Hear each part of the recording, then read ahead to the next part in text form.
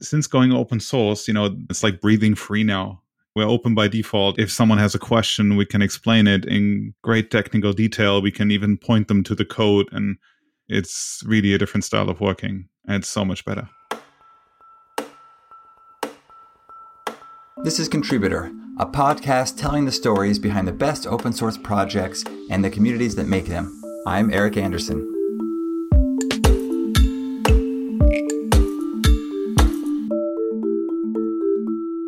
All right, I'm here today with the team from Gitpod, including Gero, Christian, and Sven. I practiced those names in advance, but I think I may have not gotten them right. Hey, welcome to the show, everybody. Hi, Eric. Thanks for having us. Gitpod's a relatively new project, and so this will be interesting to hear kind of a very recent story. I think it would be best to have each of you introduce yourselves individually just a bit so that we can hear your voice, and that will help us for the rest of the show know who's talking. Great. I propose that Gero starts because he kicked off the first code, basically, and then we can continue with Christian. Okay. I'm working for Typefax and on Gitpod for 3 years now. And I'm one of the software engineers in the team. And that's basically it. Hi, my name is Chris. I'm also one of the software engineers on the team working for Gitpod. And I joined, I believe, about 2 months in. Is that about right? So very early on in the project, and have been at it ever since. I am Sven. I'm co-founder and CEO of Gitpod. And I think that when Gero joined the team, we were a consulting firm doing developer tools for all kinds of large and small companies around the world, basically. And we had this idea. We wanted to build something like this Gitpod, automating dev environments and so on. And what we usually do is if someone joins the team, we have this first 1 or 2 months onboarding things. And then I asked Gero to basically build a minimal viable thing or a proof of concept around this idea. And then, he kicked off the first 2 months. In the second month, I joined a bit here and there. And then we understood, okay, this is really cool stuff. We want to continue on that. Before that, of course, we had already built or worked on some ingredients that were very important to this project. For instance, we created the open source project called Eclipse Thea, which is a open source IDE based on VS Code tag that allows you to run it in browsers and desktop at the same time. And we've been working on the different other than products for clients, like a data science IDE. And from that, I basically learned the time is really good now to build finally a decent cloud-based dev environment experience, which then resulted in Gitpod. Great. Thank you for the background. So the three of you came together through this consulting company, right? Typefax. And so you didn't necessarily know you're going to go and build this product. What situations motivated you to start the project? You mentioned that you kind of had ingredients and that you wanted to build this. Were there client work that motivated you? Was it more personal pain points? What was the motivation? It was mainly personal pain points, actually. As consultants, we have to switch between a lot of projects. And then also we are so deep in open source, we run, we are still running kind of 5-6 open source projects where we are very heavily engaged, but then also we are contributing to a bunch of others. So you have to switch your dev environments between these projects all the time. The main use case was really doing deep code reviews, where when you do a code review on GitLab or GitHub using the diffs, then it's somewhat superficial. And if the changes are important enough, it's always a good idea to check it out in a real dev environment and run some tests, or even just navigate the code base properly and so on. And so that was the main driver at first. And that's also why we focused on pull requests and code reviews in the beginning. But it was pretty clear soon that, it makes a lot of sense to have disposable dev environments whenever we need them for all kinds of tasks. Got it. So Gero joins the team and you give him kind of this starter project. How fully baked was the idea? Like when you handed this assignment to Gero, did you know exactly what to build? Was it kind of vague? And what was kind of the first step? Maybe that's something that Gero can answer, right? Yeah. You remember? I very vividly remember the first day I started at Typefox. I was introduced to this guy called Sven, and he said, yeah, GitHub has this project. It would be really cool if we had a button next to the project where you could open a dev environment with one click. And I said, okay, sounds cool. But it was all pretty new to me, the whole technology, the stack. I think I was working 4 months on this project before it really clicked for me personally. It was the first time I opened the dev environment on the GitHub project, and it really, built everything. I didn't build at that time, but all my tools were installed, and I could do actual coding work in the browser when it made really click for me. And so I think the idea, at least Sven had the core idea in his head. Since then, I think it evolved pretty heavily. Got it. And it sounds like you had to trust him a little bit at first. You were like, sure, whatever. And then after you built it, it's like, wow, this could be very useful. Yeah, exactly. For the first month, we didn't know each other before. So I was new to the company and to everything. And it took a little while to really get addicted to this disposable workspace, disposable dev environment concept. Got it. And then, Christian, I imagine you're working on other projects, and at some point you get pulled into Gero's. Is that right? So actually, I also started right on Gitpod when I joined the company. So I got hired at Typefox, and during the interviews, Sven already mentioned, we're working on something really cool. I can't really say that much yet, but it's around dev environments, about online IDEs, and that was a topic I was interested in before as well. Like also in sort of the Eclipse space, and had looked at that, and also at my previous job, I looked into stuff like that, and so it got me really excited. And then I joined the company, and I think on my second day, Gero gave an overview of what he had built, and much like it was all new to him a couple of months before, it was all new to me at that time. So there was a lot there to unpack. There was a lot to understand, but it all looked really cool. It was early days, which is exciting because it means there's a lot you can do, and there's a lot of chance to have an impact on the direction where things are going.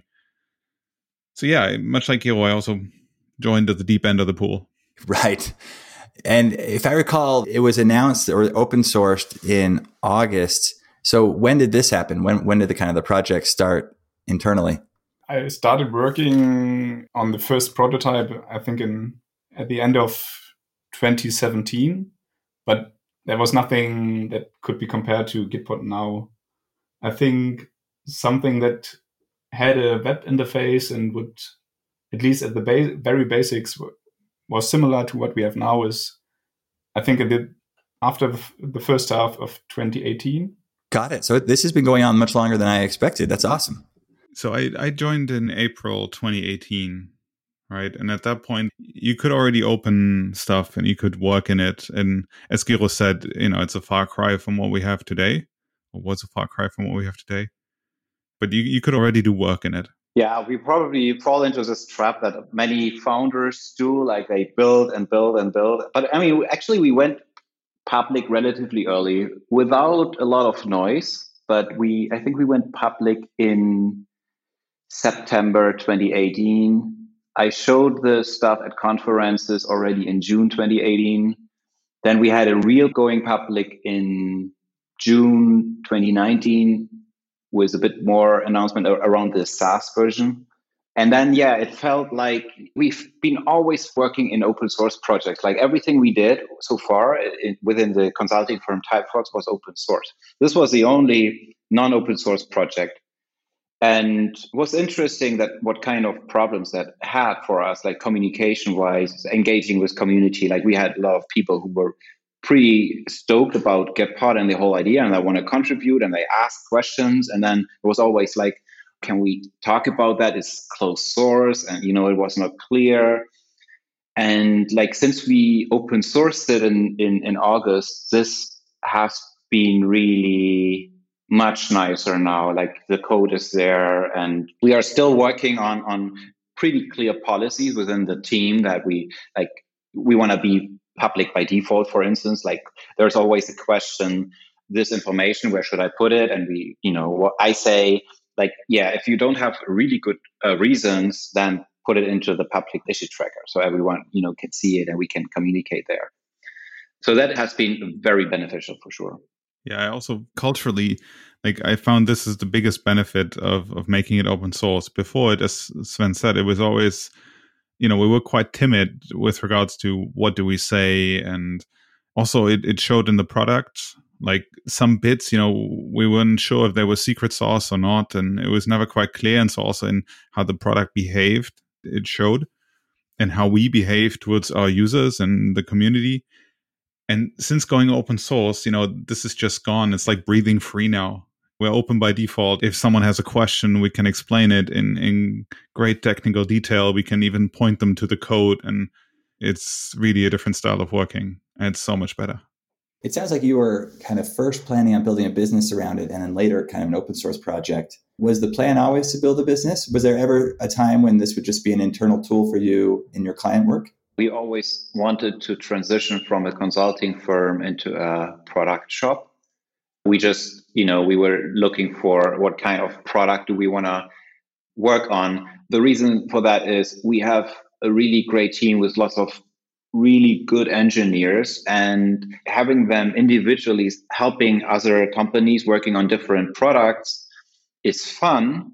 But it's so much nicer if you can work together as a team and build the stuff you really love without any compromises and so on. And we wanted to get that to that point. Makes sense. And we had an introduction to your role so far. Gero kind of led the project, Christian joined, Sven was the idea. How have those roles evolved, if any, over time as the project's grown? And have there been other people that kind of join the group?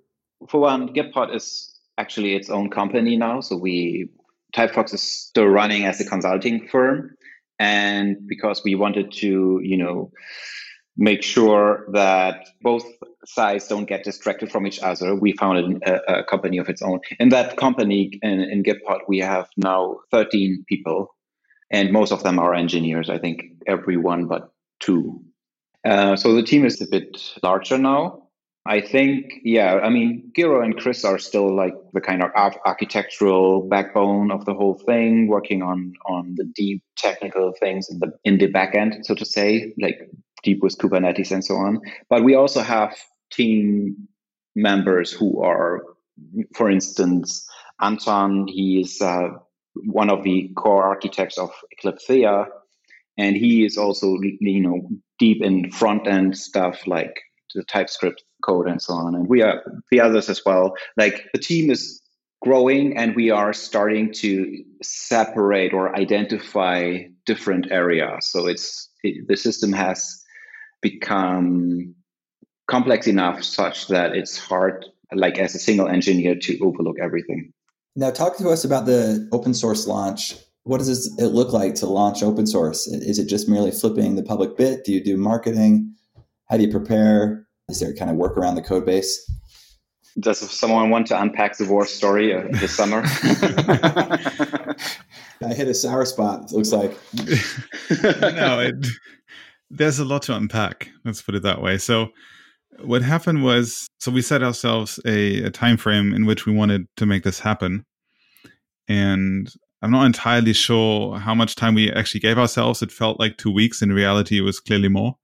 And then there were 2 things that really went on in parallel. And it's by no means just flipping a bit, unfortunately. There's a lot more to it. One was the sort of the code side, the engineering side, and the other one was the marketing, the being loud about it, the telling people about it side. And from the code side, what we wanted to do, or what we needed to do, is some cleanup. There's also the engineering pride. There's some things that were in the code base where we're like, yeah, no one's ever going to see that. That's fine. But now people will, so we better clean those up. And then also making it work for, people coming into the project, looking at the code, making it understandable, and splitting off the parts that we need to operate the SaaS offering. So there's some bits that, are just very SaaS specific that are not in the code base, and extracting sort of that core out of it and moving that into a separate repository and changing all the infrastructure, CI, CD, etc. So that was on the engineering side. And on the marketing side and being loud about it, I think Sven can say more about that. Yeah, I mean, that was pretty straightforward, engaging with the team, talking about the messaging, updating websites, and so on.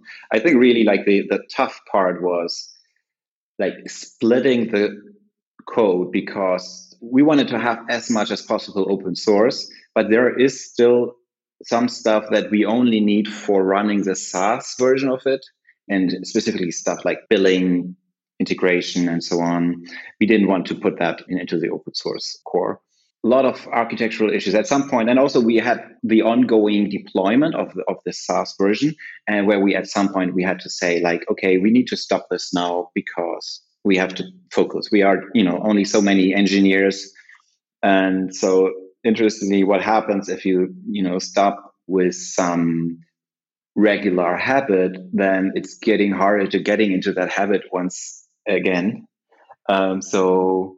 And even after the launch, we had still a couple of weeks, and still to some extent we are fighting with that to catch up again, getting into the mode where the systems are running nicely, and we are in this normal pace of continuous development, basically. You mentioned you had this community of users, who were excited about the open source so they could contribute and help out. Do you tell them that the open source launch is coming in advance and use them to help amplify the announcement, or do you kind of just surprise everybody? I think we mostly surprise everybody. There were maybe some friends or so. We told them. We thought more. We wanted to, make like a big bang. And now that you're open source, do you find it's easier to onboard new customers? They get to play with the code base. Maybe you can tell us about the kind of reaction and impact of the announcement since August. Yeah, the reaction generally is very positive. And the launch was just the start of a journey where we need to engage. Like, we had a community before, but now also we have this aspect that community members could contribute solutions to problems they face. And, building a product that is all about making contributions easy. Of course, there is a lot we should do about this. So we are working on all these aspects, making it super easy. Although Gitpod is a quite complex Kubernetes application, and it's like, especially in those cases, the onboarding is pretty hard. And yeah, I think feedback is great. We get contributions, but I'm pretty sure we can do much better, even like getting rid of a lot of friction also. But then also not only tooling wise, but also in the community or project, writing down certain processes more formally, so people know what happens with my issue, like when will it be considered, what is the process here, and so on. So this is all stuff we are working on, and we want to become better over time. Where do you go when you have these questions about open source launches or engaging with the community? Are there experts you turn to for advice on how to do this? Or you mentioned that you've done a lot of open source work before, so maybe you felt like you kind of knew the playbook. Yeah, the open source stuff we did before was open source, like in the vendor-free, like vendor-neutral open source thing, where you really put out open source and then it's commodity. And what we did with Gitpod is more like open core, so similar to GitLab or so. So there is some aspects to that where also business-wise, of course, we needed to understand what is the implications of certain decisions, for instance, licensing and so on. But yeah, we all have been working in open source many years, have seen a lot of open source projects, different ones, launching one. But of course, we also have a lot of advisors and friends who are deep in open source. And they gave their feedback. But we didn't engage with a professional consulting or so in that regard. And let's kind of switch gears. Where do you see the project headed from here? Maybe what's the state of the project today, and any kind of big milestones that you're working for that you want to speak to? So on the technical side, one of the biggest milestones is right ahead of us. So we are right in the process to deploy new runtime for workspaces to Gitpod.io. I think that will change a lot because it allows users to do exactly the same things in their workspaces as they do in their local dev laptops. There were a few hurdles that are now relieved. And I think once that's out, it's a huge step for Gitpod and would enable a lot of user growth, I think. So it will enable a lot of more use cases, and that will help adoption quite a lot. Yeah, one aspect of building an open source community, I suppose, is community management, engagement.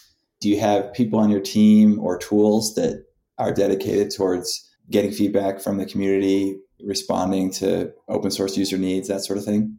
Yes, of course. Like one of the engineers is responsible or head of community, and it is, looking in streamlining processes, documentation, communication there, but also overlooking like metrics in that regard. So we are not so interested at this point in gross metrics like we are interested, but what's more important is response times and stuff like that. We just want to make sure people who engage with the Gitpod project get the feedback. Like when they put some time in, they need to get the feedback. And this is really challenging with a small team that we are, and with so many cool things we can do all day. Like what Gero said, just one aspect is that, we have now Docker and root support in Gitpod, but also we are working on a bunch of other things at the same time and running a SaaS service 24/7 and engaging with the community. So sometimes it's hard to, without proper processes to make sure everyone gets the feedback they need. Long term, we will, of course, also work with other tools that give us more other metrics and so on. But at this point, I think quality is much more important. Just, directing, engaging with the individuals and streamlining communication there. Yeah. Response time goes a long way. It's like a liveliness test. You reach out on a project and somebody bounces back like, okay, this is for real. It's going to be something I can rely on. You mentioned licensing earlier. One of the decisions open source projects have to face is how are they going to license and govern the project going forward?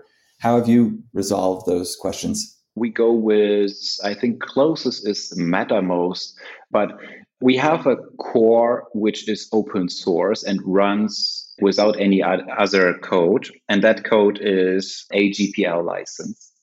And then we have source code, available code, which adds additional features for which you need a professional license in order to run that. The amount of that code is pretty small at the moment because we are not targeting revenue really, but more adoption. We think this whole idea of having automated disposable dev environments, it is so new that we first need to educate the developer world around the possibilities and why they want to do that and how it removes a whole ton of problems, not only time wise but also works on my machine problems and so on. And for that, it really makes sense to have an open source solution that completely works. But we wanted to put in something that signals, hey, at some point we will ask for some money. And so we have this professional subscription or professional license, enterprise license for the open source version that adds some team features. Long term, we will add more enterprisey features there so that whatever developers want to use, like our primary user base are developers, whatever they need around features and so on would probably be open source. But features that buyers would like to have, like security, analytics, integration with other systems in a larger enterprise, those would be part of the enterprise code. And I think that's like Sid, the CEO of GitLab, coins that buyer-based pricing. Great. Well, this has been fantastic. I feel like we've got the grand arc of the company. Anything we missed, Sven, Christian? Gero? A lot, probably. But yeah, no, that it has been really nice talking to you, Eric. Thanks for having us. Maybe as we continue working on the product, we can get another, interview with updates around where we are heading and so on. That would be actually very interesting to kind of get the updated take. If listeners are excited about the project, any advice on where they go or how they engage? Yeah, they can go to any GitHub repository and then just go into the URL and type in front of it gitpod.io hash. And then they will get that repository in a dev environment in the browser. Thank you very much for your time. And yes, we'll circle back in some months' time and see how things are progressing. Cool. Awesome. Thank you for your time. Thank you. Thanks, Eric.